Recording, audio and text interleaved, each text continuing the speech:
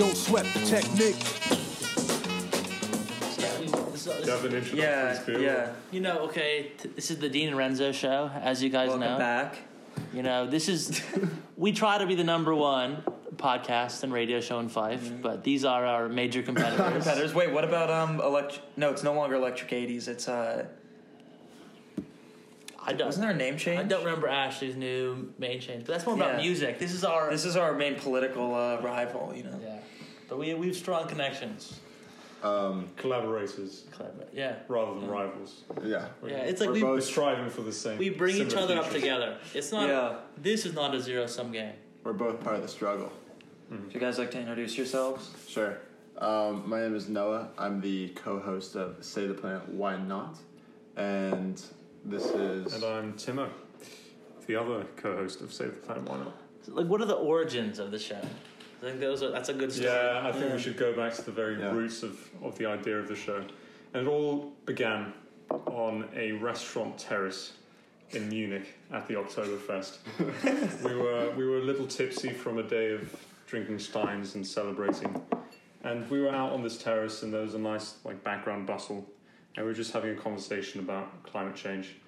Recently, we'd actually attended one of the climate strikes in St. Andrews, the Line in the Sand strike. So, climate change was a topic that was on our minds, and it crossed our minds that maybe we should turn this into kind of more of a public format that can have a public outreach and turn it into a radio show. So the idea came to us to name it Save the Planet, Why Not? And to combine kind of an informal conversation about various topics related to climate change with wine appreciation. Yeah. I think that's fair. Like the ancient Assyrians, you have to argue drunk and sober. So why not have conversations a little bit more loose? Yeah, exactly. Yeah, I think it's a fair representation of the differences between our podcasts. That both of you are drinking wine, both Renzo and I are just drinking whiskey. I'm a fan of both drinks. Yeah. They both have their your beverage of choice. I love alcohol in all of its forms. I mean, I think gin a bit overrated, but gin. A lot of whiskey producers, they make gin before they can make whiskey. It doesn't take as much time. Mm-hmm. Right. So I don't hate gin. It just makes me feel a bit sad, you know? Why does it make you feel sad? I don't know. And there's already enough stuff in the world to make me feel sad. Gin and tonic is what kind of disillusioned middle-aged women drink. Is that what you... You know, I mean, it's it also has some, like the quinine was taken by the British soldiers when they were in Africa. So, it has not the best origins. You feel like you're sort of... Yeah, but, what drink is good? You know what I mean? Good origins. Rum is the... Mead. Pirates. Mead. Tequila's pretty good. Tequila's pretty good origins, also. Yeah. You know, like the Olivieris or Oliveris, whichever way you want to pronounce it. Yeah. They're known for their tequila drinking. Really? You guys see they were trying to cancel Kylie Jenner for starting a tequila brand? Oh, no. Because I did see something about that. I mean, she should be canceled because she's a billionaire in quotation marks, but won't she pay uses for child workers in her makeup factories. It's that's bad enough, but every billionaire does that. But her stylist got hurt in a car accident, and then she put the GoFundMe. I saw that. When it's you can easily afford that. Well, speaking of billionaires, maybe you can bring up part of our discussion in one of our other episodes about the green billionaires. Oh, right, green yeah. designers. So we basically did a segment on our show discussing the so-called green billionaires. And the three we discussed were Jeff Bezos, Elon Musk, and Richard Branson. Bill Gates. Also Richard Branson. Basically, people in our society think of billionaires as these green messiahs who are going to come in and save the day, even though they're profiting from the status quo and not really proposing real solutions. So one person we focused on was Elon Musk. So Elon Musk admittedly has popularized the idea of electric vehicles, which is fair enough. But there's so many issues, and one of them is that he continues to disparage government, even though he's received $5 billion in loans to prop up his car company. He also wants to take us to Mars, which is this whole idea about colonizing space and leaving behind an Earth that is completely degraded and destroyed. And not to mention that he's anti-union. Tesla has been described as a hotbed for racist behavior. And overall, he's just a lot of hype and not much substance. So that was one billionaire we discussed. I mean, all these billionaires, there's very little good to say about them. I think also the recent one was Bill Gates. So Bill Gates came out with a book called How to Avoid a Climate Disaster. But did he not address capitalism? Well, of course he doesn't. Yeah, just capitalism. But it's so ridiculous. So his foundation and his company have funded Republicans in the past. Mm-hmm. In fact, the Microsoft donated to Purdue in Georgia in the special Senate election, while Microsoft was urging Biden to be very ambitious on climate change. So it's this like constant posturing of like saying one thing and then doing another. Right. And even while we saw that with all the green billionaires we were talking about, but this constant contradiction between their promise of like building a sustainable green future, but meanwhile continuing to profit off the same kind of very destructive and harmful. It's all part of their brand. And they continue to pillage greenwashing. Yeah, they pillage Africa and South America for its resources. Yeah, I was about to bring up the cobalt mines that power. We can coup whoever we want. Like, is this the person that we really respect? Who said that? Was that Musk? It was Musk on Twitter. Yeah. Also said we should nuke Mars. I thought that was funny though. He's honestly. Do you know he tweeted that he's like, you can now buy Tesla with Bitcoin? Yeah, just Bitcoin produces more than Argentina, right? Yeah.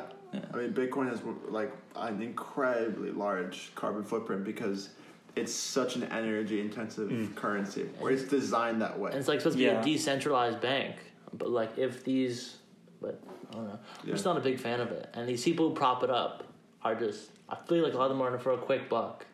And I was reading about these communities in upstate New York around this place called Plattsburgh, where they now have started to like limit the amount of Bitcoin mines that are allowed to build in the area because it's like very like open and generally like low temperatures, so much people started building there. But it uses just 2 mines used 15% of the entire like region's electricity.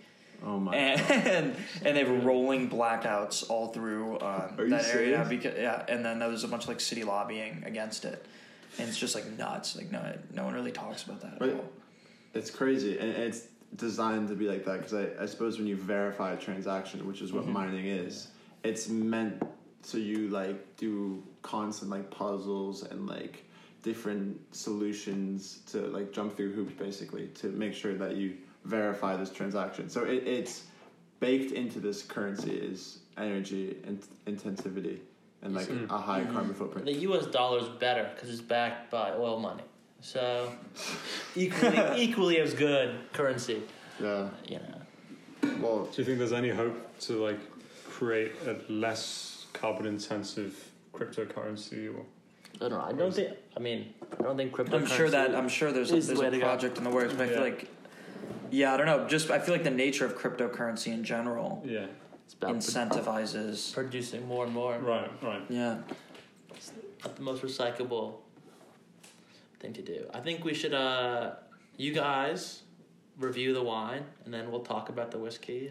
This is actually one of the wines we've already used on our previous week's show. We had a lot to say about this great cartoon on the cover, which is this one about the fat guy? I remember this. I fell asleep in this episode. Oh, great. Was it that boring? I had discussion it was factory farming. It was 3 a.m. It was 3 a.m. And then Timo's beautiful voice brought me to sleep. That's a compliment. I learned a lot, and then Timo should also do like a cup. Well, Timo, should you maybe want to describe the bottle? And then I can give a quick description. So just you want to describe the flavour of the wine? You describe the bottle and go into the flavour. So we have this colourful cartoon that really caught my eye when I saw it on the shelf, and so it's got a few themes on it that were linked to the topic we were discussing, which was food, and more specifically various agricultural practices and factory farming. So there's this fat man on his little bar stool drinking a glass of wine, grilling a fish on a barbecue. Now, because obviously that ties in with the whole theme of fishing and the way we wage war on fish, because fishing is completely an overexploitation of a finite resource, and the types of technologies we use to capture fish nowadays are the types of technologies that were developed for warfare, like sonar radars and etc. So that's I've gone off topic a bit, but that's one connection there. That's the beauty of the show. Yeah, just going off on. It's basically a bustling urban scene. There's a man in a tram as well, City. so that's thanks to the topic. It's an unconventional branding of a wine. I mean, I don't think I've ever seen a wine like that with just like a cartoon. No, it's almost fun. a piece of art on the front. It grabs the eye. It's fun, and on the label it says it's to be consumed with friends. So that's exactly what I do. I feel like the rule about alcohol is just never drink it alone. You can make any bad drink with good company. And also, once you start drinking alone, then it starts to seem like a problem. Like you're just drinking. Yeah, but just like the fish industry, like if we're moving on that, it's just like a harmful industry, and a lot of times it gets blamed when the whales and seals get blamed on these like native communities when the reasons why they're extinct is not because of practices by those communities. I think that's a good point. They've been sustainably doing that. They've been doing for it generations. For centuries and centuries. The Inuits like bring in like 10 whales a year, and that keeps them going. Like, so it's like it's all about scale. It's a question of scale. Yeah. It's the same with like family farms versus factory farms. There's no comparison there. Yeah, and it's like you were talking about like how you were now vegan. And you're still vegetarian, if I remember right from the episode. And it's like, I think that's a very important thing to do. But it's about like eating the most sustainably for you. And, but at the end of the day, it's like, if we're vegan, all of us, it's better for the environment.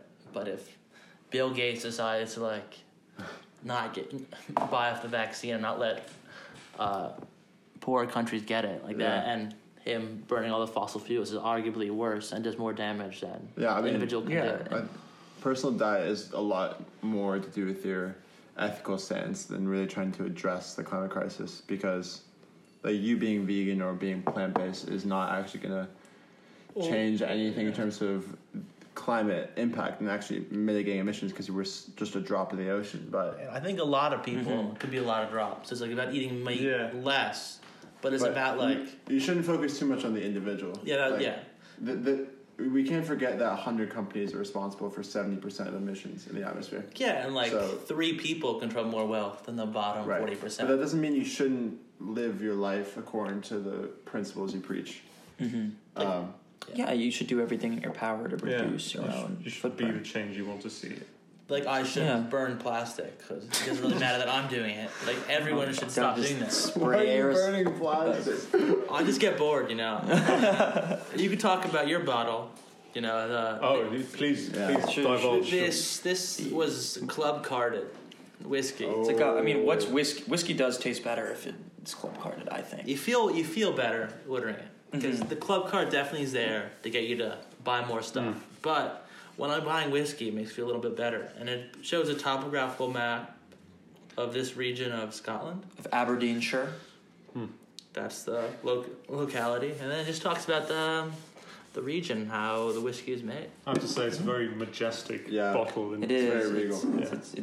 It's beautiful almost. Yeah. It's almost the mirror opposite of our slightly. It's very much maximalism cartoon versus minimalism in concept. I guess.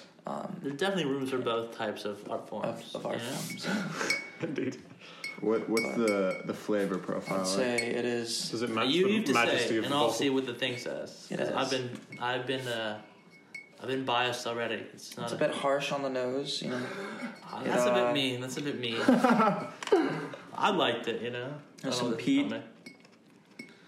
Some maybe some caramelly, nutty nut notes. I don't know. It's a hearty flavor. What's it say? Why don't you read it, Dean?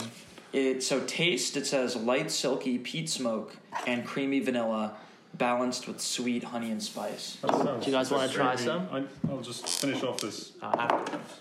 It's wine, but Disgusting wine in there. Usually on this podcast we just drink Buffalo Trace, which is obviously a masterpiece in its own right. You see, I didn't know it was big in America until I saw my friend's Snapchat story. And it had Buffalo Trace on it. Are you guys big whiskey drinkers? Is that your? I'd say so. I like getting home to a nice whiskey on like a Tuesday night. You feel warm inside. Yeah, I think warms that. you up.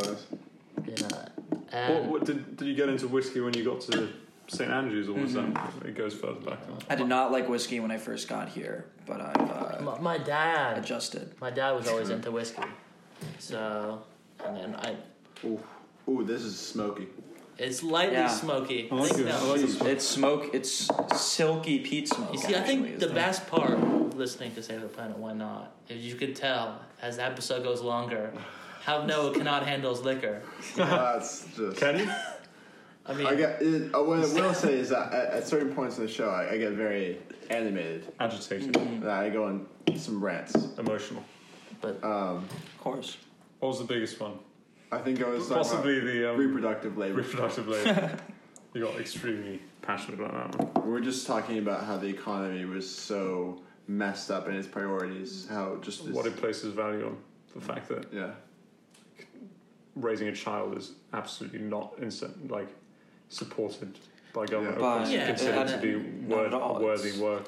and then conservatives, like they're conserving nothing really, and they always talk about family values, but Exactly. they propose stuff that are antithetical to. It serves to Like- keep the family separated through the labor market in a sense. And Yeah. it's just not baked into, no sort of family incentivization. You see, It's baked into salary.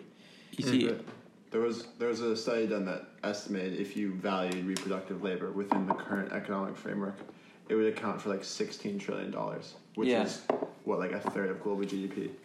And it just shows like what are we actually placing value on?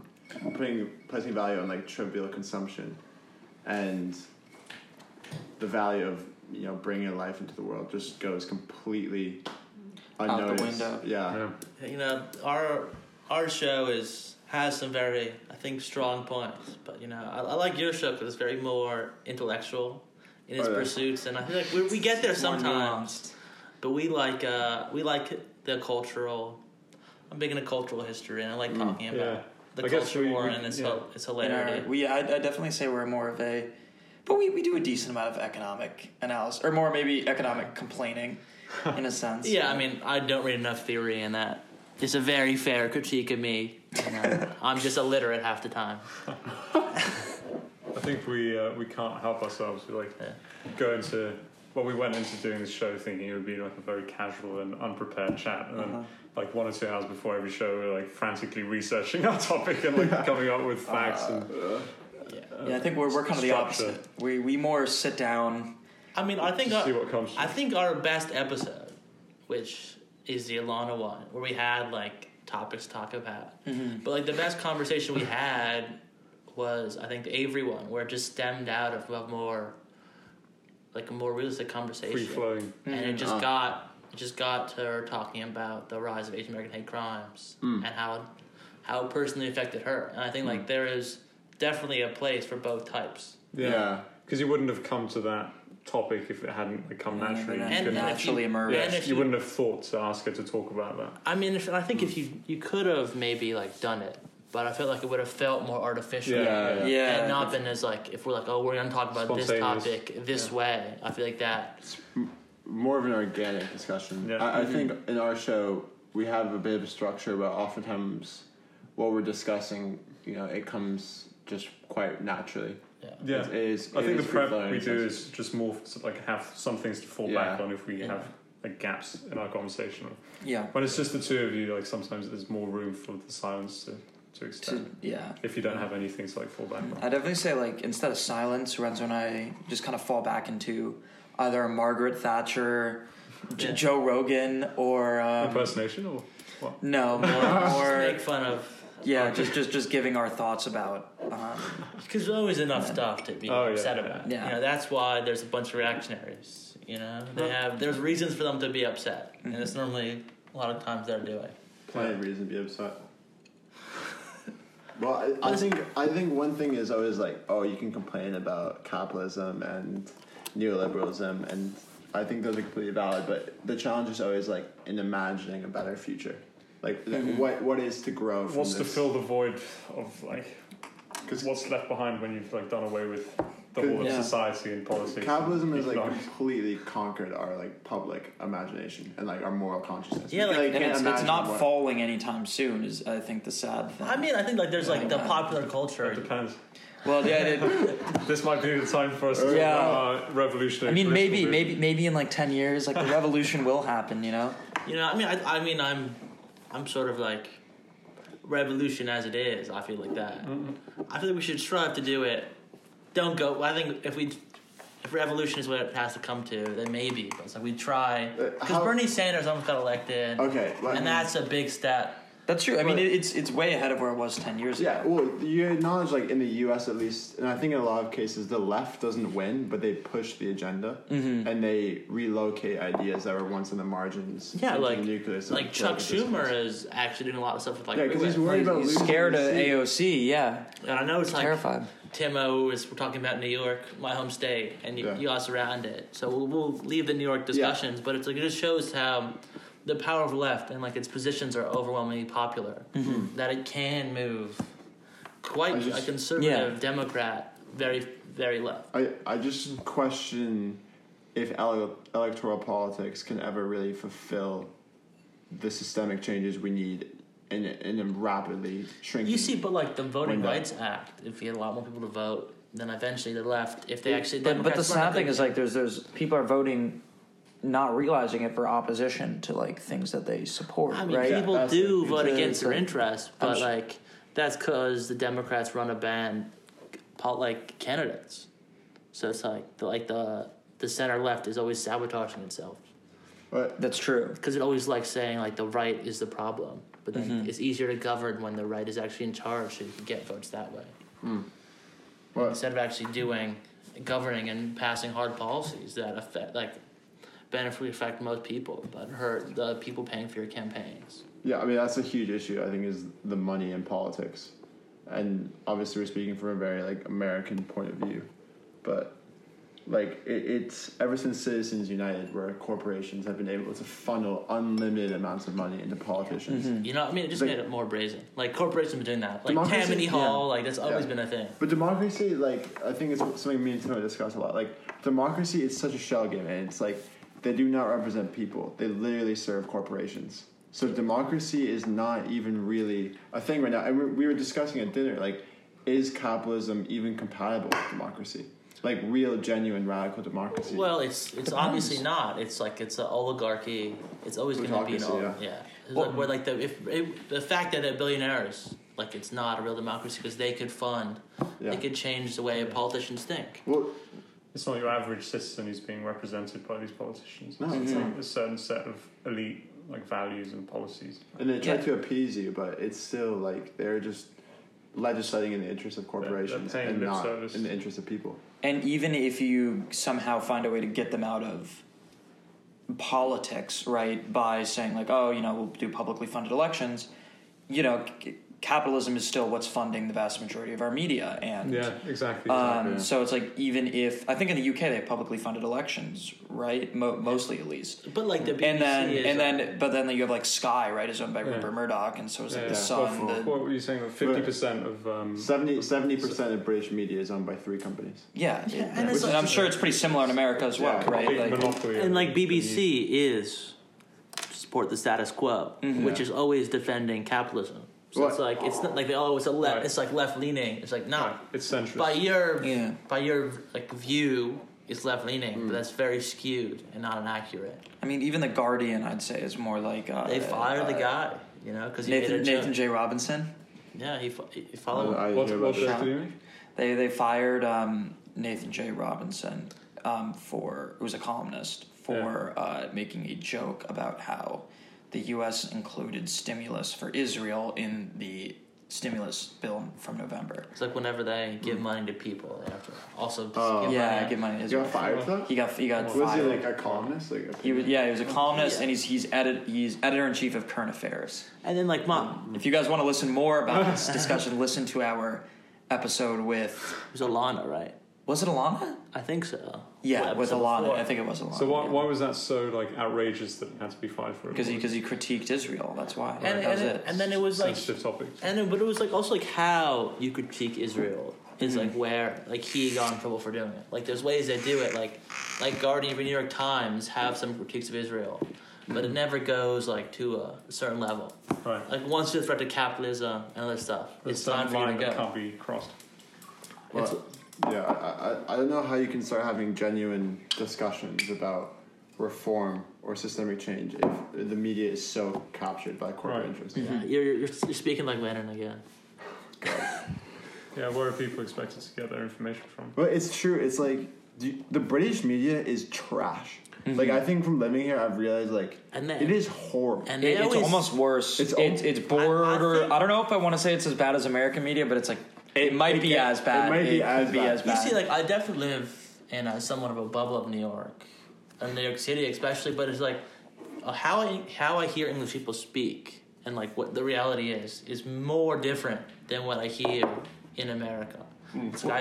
Well, I notice it's more subtle here, right? So it's like here they don't have Tucker Carlson, right? Who will just go on TV and like lie, but they will have Sky or the Sun, right? Do like a concerted campaign based on non-realities to smear a person, right? Whether it's like Jeremy Corbyn or even like Meghan Markle, for example, right? They like racistly attack every black football player. Yeah, and it's like they could do like one thing wrong. Or like Marcus Rashford like bought a home for his mom, and they still attacked him for that. Yeah, that's true. And it's like even Fox News, for how bad it is, could not get away with doing that because it's like, but like these news networks in the UK can get away with doing that because they've always been doing that. Yeah, it's atrocious. Yeah, it's sort of like things they also like choose to focus on, the sort of unimportant details like Mason Greenwood's Icelandic Icelandic with Phil Foden, and then for some reason it's always attacking and then they just black or Muslim people like all be colored.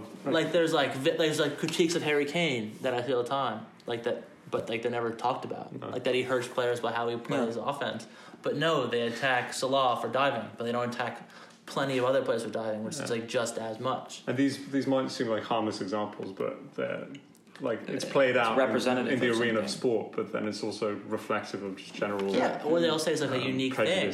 But like if you're always attacking black and brown players and Muslims, it's like you could like write off one as like it's just like we're singling this guy out, but it's a pattern. Undercurrent. It's like racism in a suit and tie. It's America. We're just much more blatant with our critiques. They'll fly. But here it's almost more pointed and like couched in language. That makes it acceptable. Yeah. You see, and just see like the difference is. Remember, you disagreed with me last time talking about the Meghan Markle thing. I thought that how how the cultures are different, but they're implemented in a different way. And I was like relating like the royal family to how people like simp over billionaires.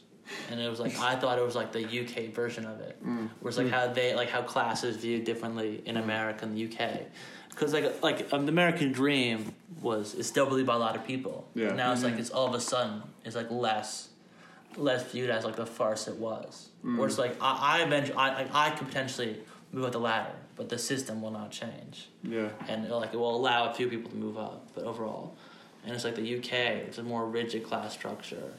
Even then, it's like, people move to a different neighborhood. They're voting Tory just to maintain the small power they do have. And you discussing Tories is also interesting because so the British media is horrendous, almost on par if not worse than American media. But it's also like the Tories in this country literally run shit, and at least in the U.S. you have some type of opposition. There's nothing here. There's literally nothing. I mean, when's the last time there was a Labour Prime Minister? I mean, 2010. Was that 2010? No, it was Ed Miliband. He was Blair's successor in 2010, I think. Yeah, but then he was gone. Then David Cameron became PM, right? And then that was. It's been more than a decade now. And it's Labour was purposely sabotaging. It's left wing side of it. Leader. So it's there's no difference really between the Lib Dems and Labour. And it's well, the left is split. I mean, if you want to describe Lib Dem as center left, whereas the right is completely consolidated under the Tories. Well, because they, end of the day, they'll disagree about cultural stuff, but when it comes down to economic stuff, we should less taxes, and we all give our friends the jobs to do. What's so sad though is you saw the red wall was used to vote Labour consistently, and a lot of them for the first time decades voted for a Tory. to like deliver Brexit. Basically, Boris talking about his like oven ready deal or whatever. Well, I think it's also unfortunate that Jeremy Corbyn had to run in a Brexit year where he had, because if he originally I don't even think was that against Brexit. Well, I saw some like leftists like supporting it, right? But like if he had supported Brexit and been like, all right, we're gonna use BJ's deal, like he's in a bad position because half his party hates him, and then if he goes against Brexit and he ended up taking like kind of a middle ground. And it's just like a losing position. I feel like it's a Brexit election, and like now that's like the left's last chance in this country for years. Yeah, there's no like super unfortunate. Yeah, especially now with like the vaccine nationalism and like Boris, like making this super specious claim that because they're out of the EU that the vaccines are being rolled out quicker. It's like it's like I saw a little bit of that where it was like how like the U.S. was doing a better vaccine roll than Canada. Because they don't have nationalized insurance or health insurance. And I was like, or nationalized health care. I was like, that's not why. Well, I remember at the beginning of the pandemic, like when Italy was getting hit really hard, like you had all these conservative pundits who used to be like, this is what happens when you've socialized. Yeah, socialized medicine. I was like, what the hell are you talking about? Too quick to point fingers at Italy. Yeah. Yeah, I mean, it just, I don't really know how the UK is going to move past Bojo, because Bojo has this like cult of personality. There's there's not that much optimism I have for the UK. He's like, where in the America I do see, I'm a bit of optimism sometimes, but I do see like the left wing figures being popular. And it's more of a vibrant left. And are there no promising candidates for the future for a bit? I mean, I'm very more into in the UK. In the UK. Well, like Starmer is the new Starmer's Labour leader, and he's a neo-lib. He's the funny thing too is like he's unpopular as well, which is like he's just as unpopular as Corbyn was. Yeah. And yet he shanked him in the back to gain like 3 points. It's like nothing. It's like Warren and Sanders, but like Warren is better than Keir Starmer at least. Definitely, yeah. But at least they have healthcare here. Yeah. At least. But it's like, dude, Boris Johnson would be a Democrat in the U.S., right? Yeah, he would be. He'd be like a center. He'd be like a center. He'd be like a blue dog left. Democrat. He'd be like a blue dog Democrat. No, but like we say that. But also his rhetoric, his immigration rhetoric. But like in reality, that's true. Like blue dog. But in reality, like I'm a blue dog Democrat. I'm definitely a blue dog. I actually disagree with that rhetoric, saying like how the Tories are like Democrats. It's like they're definitely more right or definitely more left than the current day Republicans, just because the Republicans get away with doing more stuff. Yeah. Like if Boris Johnson had the chance to get away with stuff. No, but they did a systematic study of manifestos. And like the Republican platform or manifesto is closer to like the Freedom Party in Australia, which is a literal neo-Nazi splinter party, than it is to like classic conservative parties like the Christian Democratic Union in Germany or the Tories in England or like the right in Canada. So it's like they're literally so far right. Like the Republicans, it's like you can't compare them to other conservative. But I'm like, if Boris Johnson could get away with the same stuff Trump could do, and which he does in a lot of time, he would do that. And it's like I don't see like functionally, if they both had their power like that, there's not that much difference. Because like Boris Johnson is trying to sell off NHS to America, which he has succeeded in part of it. So like the Boris Johnson trying to become more like the Reagan era, like back to Thatcher, like something like that. So like, when you say that, like the same as Democrats, the Democrats have a different goal than the Tories do. You say that if Boris Johnson could, if he could get away with it, he'd be a lot worse. But what are the sort of structures that are preventing him from like following through on his like worse ideas? Because versus the US, there has been popular labor policies passed, and that people like it very more successful than like I do like FDR for his very like democratic socialist ideas he passed in the New Deal. But it was like there was more successful labor movements in the UK, which got a lot of popularity with systems, which were not more of a historical precedent for Labour. Which is the only reason why, the only real pushback against the Tories. It's like that how popular the NHS is. Right. I was saying, the NHS is like everyone loves the NHS basically. Yeah. And it's like the Tories can't just sabotage it, like in Well, open daylight. they do sabotage it. They do. Yeah, but Of it's course not. they're It's still not as they couldn't. They couldn't privatize the NHS like they did the railroads. So it's like they never. Like it's like, oh, the conservatives, like, Yeah. oh, government runs bad. It's because like you underfund it and you purposely mismanage it. It's like, I wonder why it's working bad. Yeah, no, When it's like I know. if stuff is properly managed, it'll work well. But they're not like, oh, we're gonna tear down the NHS. Like they know that Yeah. wouldn't be like a politically effective message because it is such covert. a popular. Whereas in the U.S., like if anything, they ran on tearing down Obamacare, right? Which is like a Well, Obamacare was like Romney's idea. yeah. His idea. Can I try some of the wine? Yeah, go ahead. Well, it's like it just shows like how like the Democrats were just like pushed so far right that they were like trying to pass like most basic of Yeah. of like the know- rights like Well, yeah. It should. I It's mean, Margaret little Thatcher concessions. said like her greatest achievement as prime minister was like New Labour, like Yeah. convincing Labour that neoliberalism was like the The new way, status yeah. quo. Because she basically convinced her opponents of this like new economic paradigm, and I think you probably saw the same in the U.S. with like Bill Clinton, who was like, I mean, it's like Bill yeah, he's Clinton. of the he's Yeah, of Bill- Reagan's class. Bill yeah. Clinton and Tony Blair were such good friends, and it was like not. I mean, George W. Bush, and Tony Blair were such good friends. It's crazy. Yeah, and it was like, it shows like how like all these presidents are hanging out, and just because of like Donald Trump's rhetoric is like just bad enough, but they want to hang out with him. and yet no leaders have done anything to combat climate crisis. Nothing. Nothing. No matter what feel like- political orientation you're at. And I also think like there's this almost like there's like global consensus that like we need to fight climate change, right? Yeah. But like that never materializes in anything, and then it results in these like massive almost like circle jerks about stopping climate change, and they just weren't like a lot of the I feel like COP summits, right? Yeah. You can like look at things like that where. Even like my IR lecture, the lecture is like, oh, like I'm so excited for this COP summit. It's like you literally know, like It's not good. nothing is gonna happen at this summit. Like, A lot is talked about, like we saw it with the Paris climate talks. Yeah. I mean, a lot of important points were raised. They wrote this extremely complex and completely indecipherable report, which is apparently it's only like 2 sentences and it's like 30 pages long. So it's just really? a bunch of semicolons and colons. And it's Yeah. just completely impenetrable. And I think that just the language in which it's written like proves that it's such an elitist rhetoric that's never going to actually materialize into any direct action, because they want it to remain abstract and for it to just remain the domain of like elites discussing things and not implementing them. And the way it's written like prevents it from actually being seen in practical terms. Yeah. Because like even if like Right. you study these things, like even stuff like that, I know I guess a little more than the average person. It's like even for me, it's complicated, and it's even complicated for like in some intellectuals. Yeah. It's like it's a hard barrier of entry.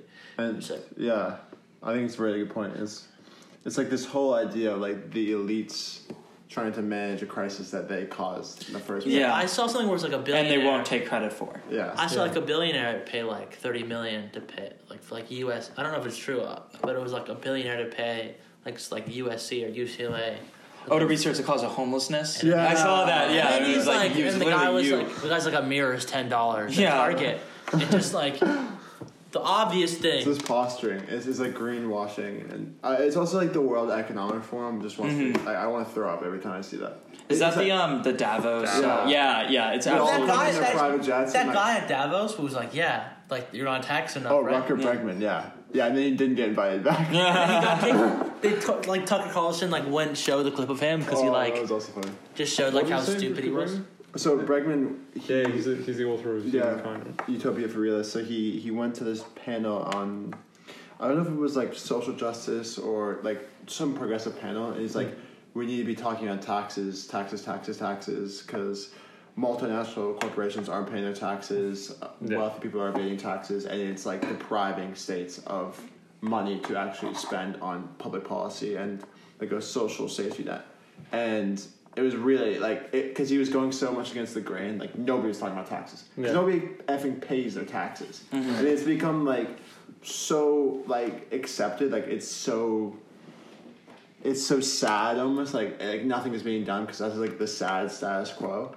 And he brought it up, and he didn't get invited back next year. Yeah, but like it's also it's like the paying taxes. Like it's like just like the IRS goes after poor people to make up for their audits because it's way more expensive to audit rich people. And it's also like the way we do the tax money we do get, instead of spending on like stuff we need, we'll like make a new jet. Yeah. For no apparent reason.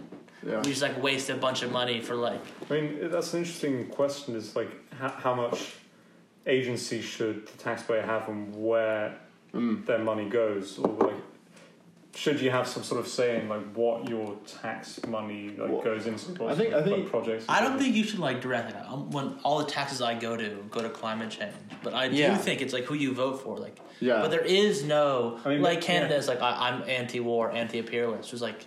My tax dollars are gonna go to war, but like these there's like a certain percentage of your like obviously a certain amount would go towards like covering basic like public like infrastructure like just basic needs, but like I think maybe a certain percentage could go towards like you get to choose like you get to choose what you want to put it in. I think in theory that would be met by electing people who align with your interests, but it is an interesting idea, and it's actually something that J. Cole raps about. Yes, in what song is that? He's like, but it might be Immortals or something. I saw something just to like bypass the extra step of having a political representative. You can just I think that could go to like some bad angles. I mean, you're trying to build a wall with this. Well, what I think should happen is like in my city of Stamford, Connecticut,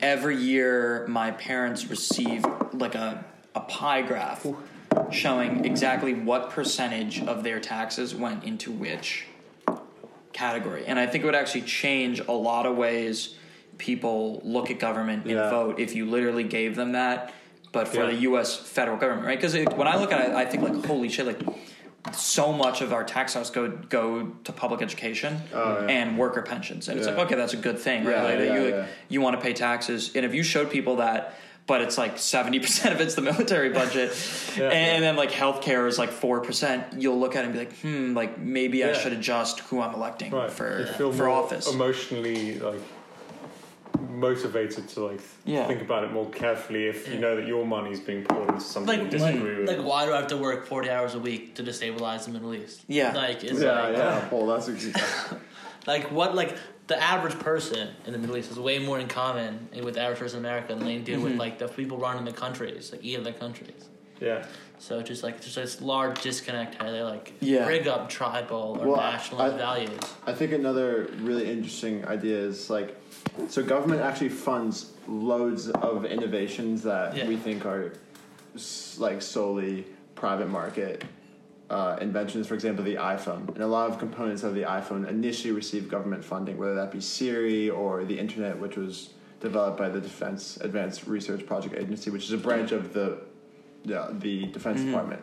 So a lot of the initial building blocks were from government funding, which is taxpayer money, right? Yeah. And then Apple, they brought it together, they made it a commodity that they marketed well, and they made, billions of dollars in profit, and they don't pay taxes on it. So hypothetically, that would be some type of return on investment, because if the taxpayer money is providing the initial investment, then we should also receive some return on it. But what's happening is that the risk is socialized. The profit is privatized, and that needs to change. Yeah, it's it's the same thing with universities, right?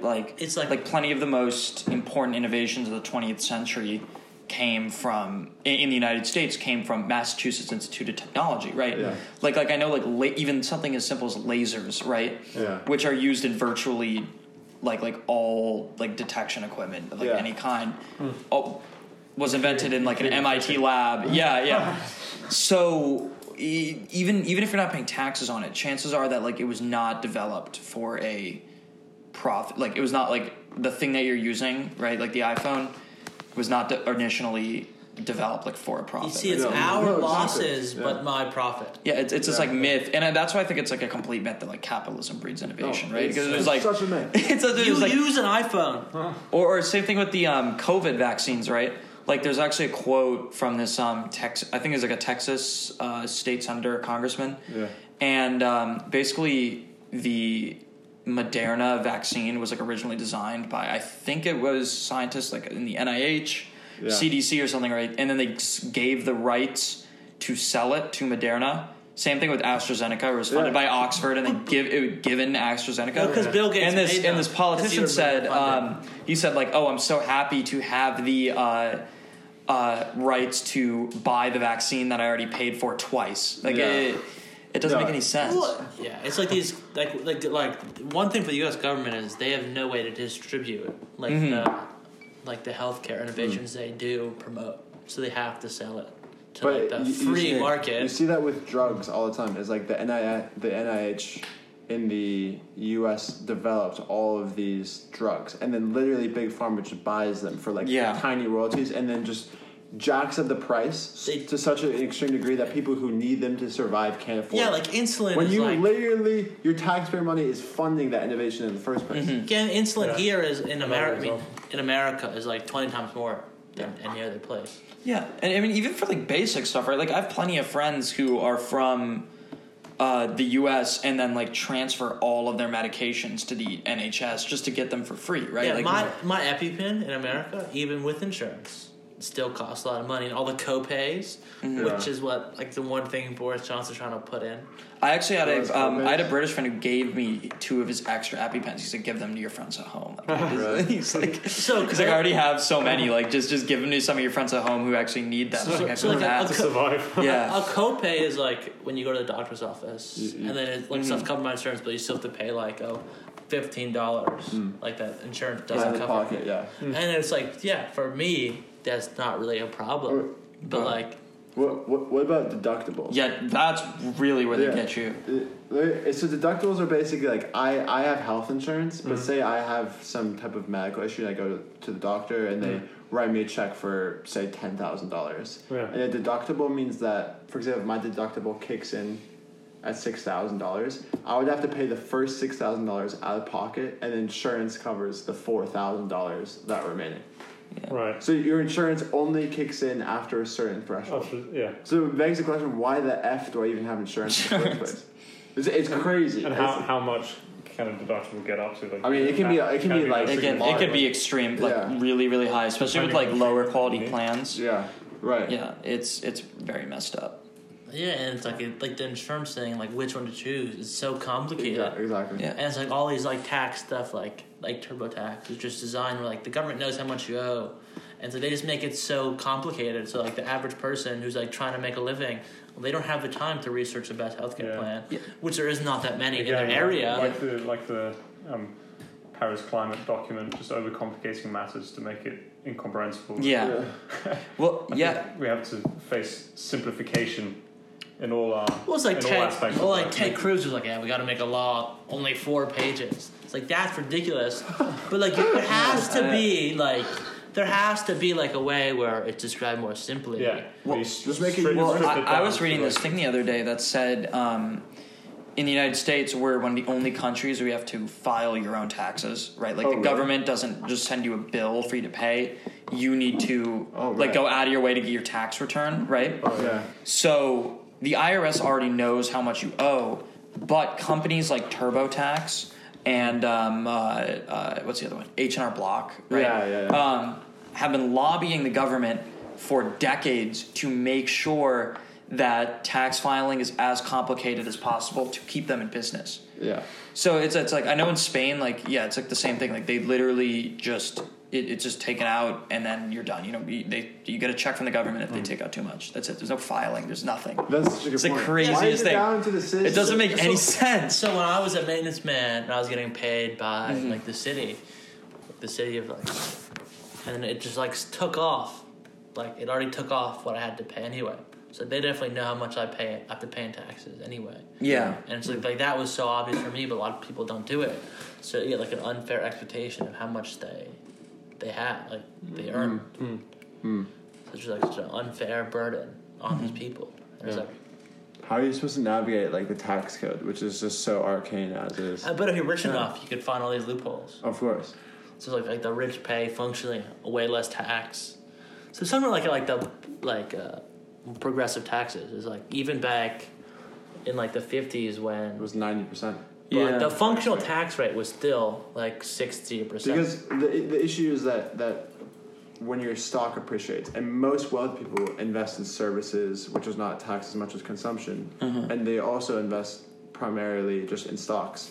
So if I see an increase in stock price, that's not tax at all. I mean, it might be, if anything, like the capital gains as tax a capital as gain, well.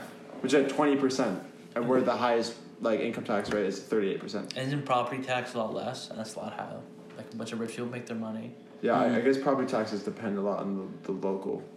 Well, I saw something where it was like how property taxes is how like suburbia bankrupt America, and that's like another conversation. Yeah. Or Well, like I'm gonna do my research again. Like that is a very fascinating conversation about how suburbia like bankrupt America, and it was like ruining, and it's like very unsafe for people living in. Like there's like no advantage of suburbia, and like how Europe, like one thing that Europe is a lot better. It's like how like the cities are more livable, and like a lot of times more safe, because it's like when there's a problem, they like research why it happened. Like in Amsterdam, when there's a car crash, they research why it happened, and not just like fix the car crash and leave these long roads, which like sort of incentivize people driving faster and make everything more spread out. It's like, but like the whiskey and wine combination back to back, it does leave an interesting taste in your mouth. And I don't dislike it, which is like, is that a bad thing on me? I don't dislike the. It's not a criticism. criticism. The whiskey is quite like It's intense on the. And this one's quite the wine's pretty sweet. But like the combination, like back to back, is like I thought it'd be like. I mean, we're all using the same glass, I think. Yeah. Like it sort of does work in a weird way. I don't know what it says about us that we're not critiquing it, but It just had, I just had my first sip, and it has a kind of like a fruity. It's all about breaking down these traditional boundaries. Yeah, exactly. Like we don't consider wine on the one hand and whiskey on the other. We want to see what bringing them together. It's just liquid. Produces. Yeah, it's At like the end of the day, it's alcoholic liquid. Yeah. it's more about the company you're drinking with. It's not about what you drink. Exactly. Unless you're drinking like unless you're drinking Iron Brew and wine. Like I feel like that is too much. Iron brew and wine. Yeah, like Iron Brew and whiskey is fine. Okay, there's certain boundaries that have to remain in place. Like the weird thing is like when like for film I'm somewhat pretentious, but then I get like very mad and have like some pretentious film reviews, and I'm like, where is the line? And like the line for everything what people do is like just below what they did. Well, it's when you it's like a when you see it type thing, right? But it's like what? But I think like what we view as okay is always like just worse than what we're doing. Like we can always justify what we're doing, but anything slightly worse, oh, you're a bad person. Yeah. So it's not like a fit. It's like it's always like not fair. Yeah. And it's like you gotta view it more as like a spectrum. Yeah. Yeah. You gotta be balanced. It's all about balance at the end of the day. But like that famous tweet where it was like, in every meeting, just say like it's about getting the balance, which in politics is not is. Just go as far left as you want. Yeah. Apart from environmental policy, which has to break away from the idea of the centrist balance and.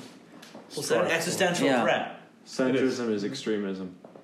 Centrism is extremism. Well, centrism. Centrism Centrism is just like whatever the status quo is, and the status quo right now is like the neoliberal, neoconservative agenda, which is destroying the environment. What I just don't understand is how anyone of any... Which is an imbalance. Like, anyone can just look look at the way the world is right now and be like, yeah, like, this is fine.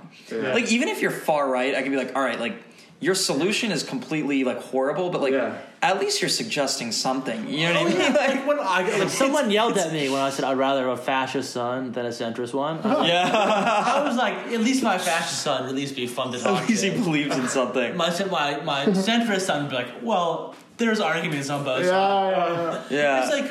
It's not a fair comparison. Where it's like, at least like a fascist has an argument, and essentially like, there's merits to both sides. Yeah. So I'm not going to make any strong decisions. Yeah. But it's like I see a lot of actually like smart people who just like don't want to get involved because how polarizing it is, and it's like that's a very hard discussion to like just show people like what it is. It's like I've in the past have gone the wrong way to like push people more left, and it's like I don't think you have to be like an anarcho communist. I'm not there, and it's like but a lot of people are like it's like you gotta be that far left. It's like just like pushing people slowly left. And it's like a lot of times the way I've been going at it has been the wrong way. And so we like slowly bring up like the facts that like how like unionization is not a bad thing and how it gets workers more rights. And it's like why we have weekends or we have like this smaller work week is that why is because of the case of unions. So it's like I don't know the best practice of doing it. It's all about it's slow. It's a slow burn. You know what I mean? Yeah. Like it's also just knowing the way into people. I think. It's not right? about. We were talking about this over dinner actually. Like if someone has completely different views to you, like how do you go about trying to present your views to them? Like you need some sort of a common basis of understanding to be able to communicate. Yeah. Otherwise, they'll just be talking past each other. Yeah. There's like different types of arguments. I think because like when you're arguing with someone who's like completely insane. Inclusive one way, where there's like no way to win. That's a type of argument. Like someone's with you, like if there's a crowd with you, that's when I agree with like you like demonize their points, make them look stupid. But like there's like an average like good person who's like not very into politics. Yeah, good point. Like the way to get them to like see the light. It's not by forcing your views. Yeah, you're an idiot and you're a bad person for not understanding. Yeah. It's like you just address all these small points and show them like how. Like you are disincentivized by society. Like not look at these points. I guess it's about presenting them with what you believe are the most convincing facts that have like made you feel a certain way. Yeah, and then they can do with that as they please. Like, it's like I'm not where I am all the way left. It's because like it's like these are the way that Karl Marx said. It's like I believe a lot of these stuff even when I was like indoctrinated in like how communism was so bad. Yeah, because like I was taught that communism was bad. Yeah. Like before, like even if I agreed with a lot of stuff that communists said, and I was like, I'm not even. It's like that. Like, am I like? That's another conversation. Like, if I'm a communist or not. But it's like these are so these leftist conversations are so demonized. Yeah, where I mean, like, you can agree with what communism as a theory stands for, but completely disagree with what it achieves historically. And it's like I'm not going to defend the Soviet Union, China for what they're doing. Yeah. But it's like on the other hand, like what America and these Western, more like democratic it's just powers as have bad. done. It's just as bad. It's like I've never taught about the negative consequences of capitalism. You know, I mean, like of course there are, horrendous implications of global capitalism. You look at slavery in the U.S. and then the imperial colonial project; those are all intimately tied up into capitalism. So people finger point at communism, especially Stalinism, and be like, "Well, look at what this system brought it." You know, I mean, I'm not trying to excuse that, but it just shows like people are completely blinded to the insane. And people also are just like taught the wrong facts about a lot of these things too, right? Like one thing that always stands out to me is things like the Cuban Revolution, right? Where it's like, okay, are there like a lot of issues with some things like Fidel Castro did, for example? Like, sure, yeah, like there definitely is, but like. No one ever talks about how bad the guy before it was, but Batista, right? Yeah. And like how now Cuba is one of the most literate countries on the entire earth, and how like medical, So you know, it's complicated, I think, and like you have to get people to break out of like the good guys, bad guys. Yeah, because it's way more like mixed. Like a lot of times, like the left is so willing to like not defend. Like the left is so willing like not to defend people when like the right has no problem defending like neo-Nazis. Yeah. When the left like gave up like Cenk Uygur just because like like a lot of times like they just like give up Bernie Sanders like politicians like I don't think that's the right way to win elections. I agree. It's coalition. It is coalition building. It's how you win, even if it's not possible to win, as we were talking about earlier. But like you say, it's not possible. But like Bernie Sanders was came close, but then the establishment made concerted efforts to sabotage and organize against him. Yeah, but like it's like shown that the establishment can bleed, you know? Yeah, that's true. There's like it's not like the people are stronger than they can bleed, but like will true like working people's victory like ever happen? I don't know. Because it's like let's say Bernie Sanders wins the election, right? Let's say Jeremy Corbyn wins the election, right? like even then, there's still going to be forces inside of his own party working to sabotage him. There are forces inside of his own party working to fight against Joe Biden, for God's sakes, right? And it's like Joe Biden. Joe Biden, who's like, who is just like a complete like antique of the neoliberal era of even pre-neoliberal era, like 1970s, like. So people are always going to try to bring you down. A lot more people are just how bad the rampant inequality is getting class consciousness. That's true. And there's a lot like very figures right now, especially in America. I can't say for Europe, which I don't know enough information about. It's like how like Cory Bush and like hopefully Anna wins. Like these are like amazing like figures for good. It's like I know not to like glorify humans, but like these I know humans are fallible and make wrong decisions. But it's like these figures are a lot for like positive change. And it's like, but I mean the progressives in the US is still very much symbolic than like having real power in Congress. If you look at the squad is like what, it's like 8 people now. But out of it's not like but it's like 435. I don't know. Like I think like calling them frauds for like making wrong decisions is like not the way to go about it. Oh, I agree with that. Like, I think there's like the critiques I have of AOC or like critiques of other people are fair, and it's like I think I have them, but it's like it's never my critique of AOC. It's like she's still better than almost every politician. Yeah, and it's like, and like a lot of people have like when like I made jokes about like one time I made a joke about Trudeau and someone thought I was conservative because I was making fun of him, and it's like a lot of times like when you like make jokes about how like ineffective these politicians are, like, they think you're the opposite, and it's like well it's like AOC I have some critique of her, but like in no way is she anywhere close to like the average Democrat or like, conservative. Like she is so much better. You should be able to criticize politicians even when they align in your own camp, because in the end they work for you, and you shouldn't idolize politicians. Even though I'm certainly guilty about this, but like if you're trying to advance a movement and advance a struggle for a certain cause, you can't get trapped in a cult of personality. Right. So, but that doesn't mean like I, for example, am like a huge AOC fanboy. And, like, do I necessarily criticize her enough? No, I don't think I actually ever criticize her. But I think it's something you should be conscious of. Yeah, it's like I like Ilhan Omar, and then just said she's or one Bernie. of my I love Bernie Sanders. Yeah, like Ilhan Omar and Cory Bush, some of my favorite politicians. I don't know, like, but and it's so difficult for us, I think, to like keep what these people stand for separate from them as individuals, like to keep the person separate from the ideas that they like. I think it's like the ideas of people who like died young. It's like so much easier to glorify because they never had the opportunity to make a decision. So you either like, die a hero, see yourself live long enough to become Christopher a villain. Nolan had a lot of things to say. So I guess I'm wondering if that's like some sort of a cognitive bias, or like in a way we can't really separate an individual from like what they stand for. Like in our minds, we have to associate ideas and theories with like a face, and that's how cult of personalities come about. Like we can believe in certain ideas or policies, but in the end we need to like pin it to something or locate it somewhere, and often that takes the form of a certain politician. And then we really like, instead of fighting for the idea, we like completely support that one person. Yeah, but like there's like a thing where it's like human nature is like it's very complicated, and like arguments like that, like socialism is against human nature, I disagree with.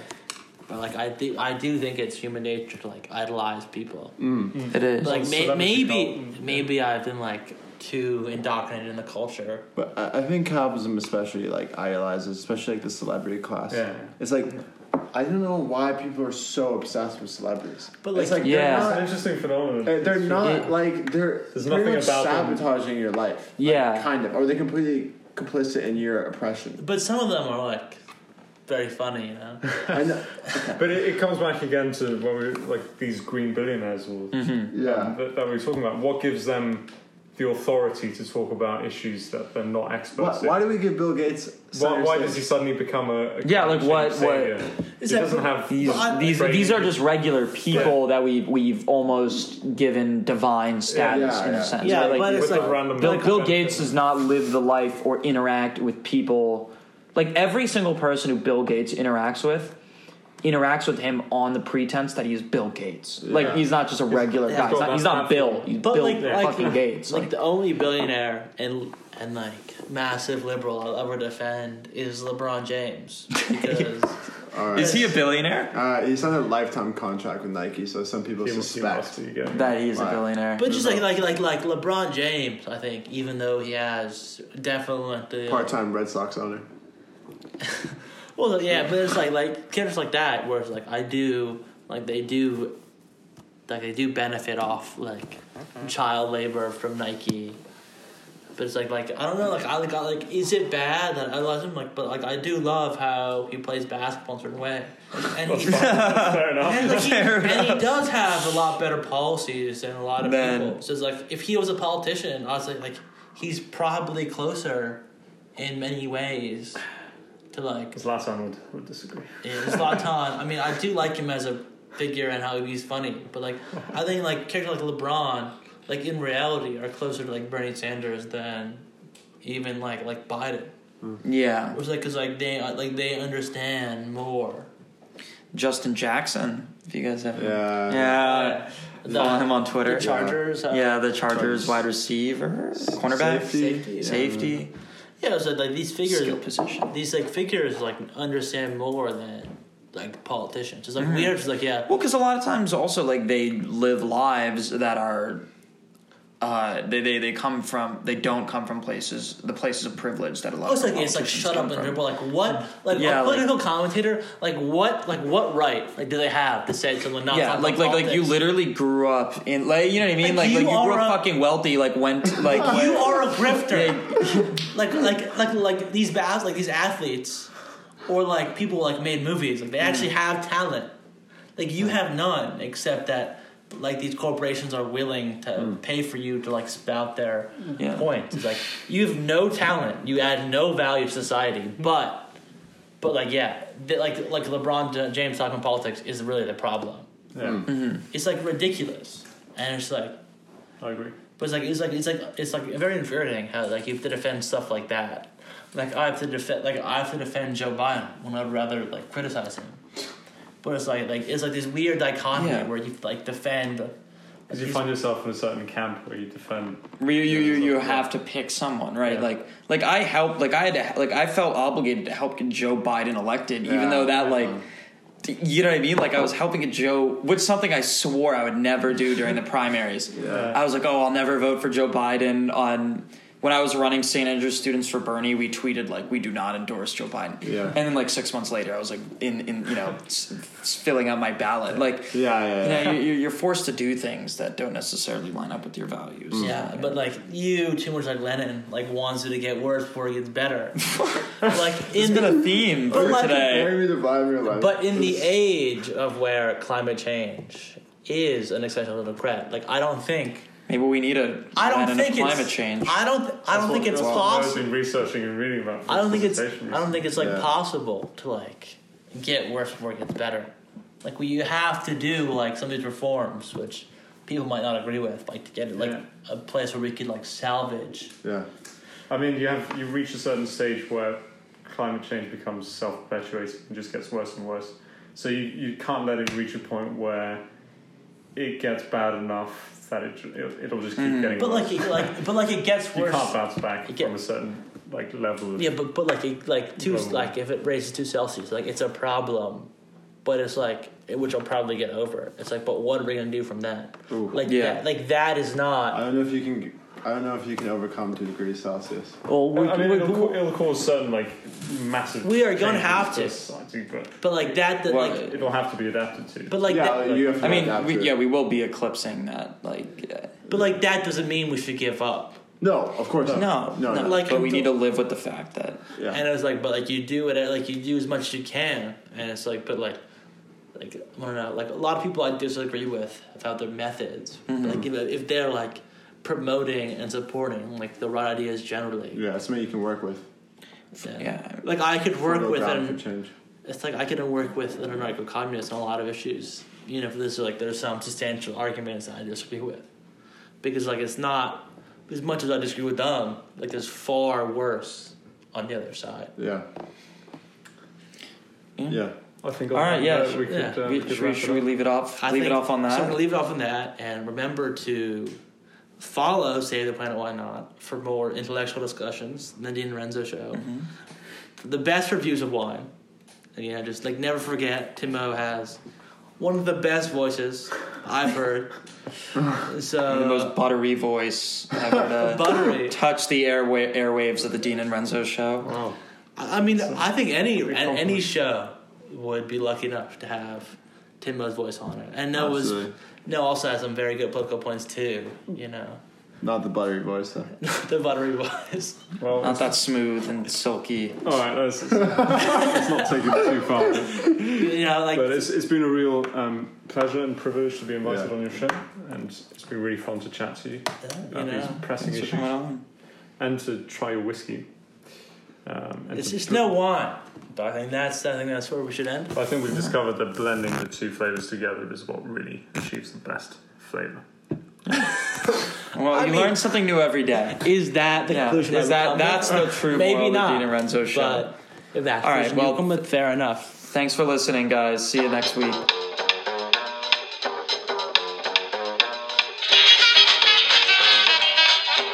Don't sweat the technique.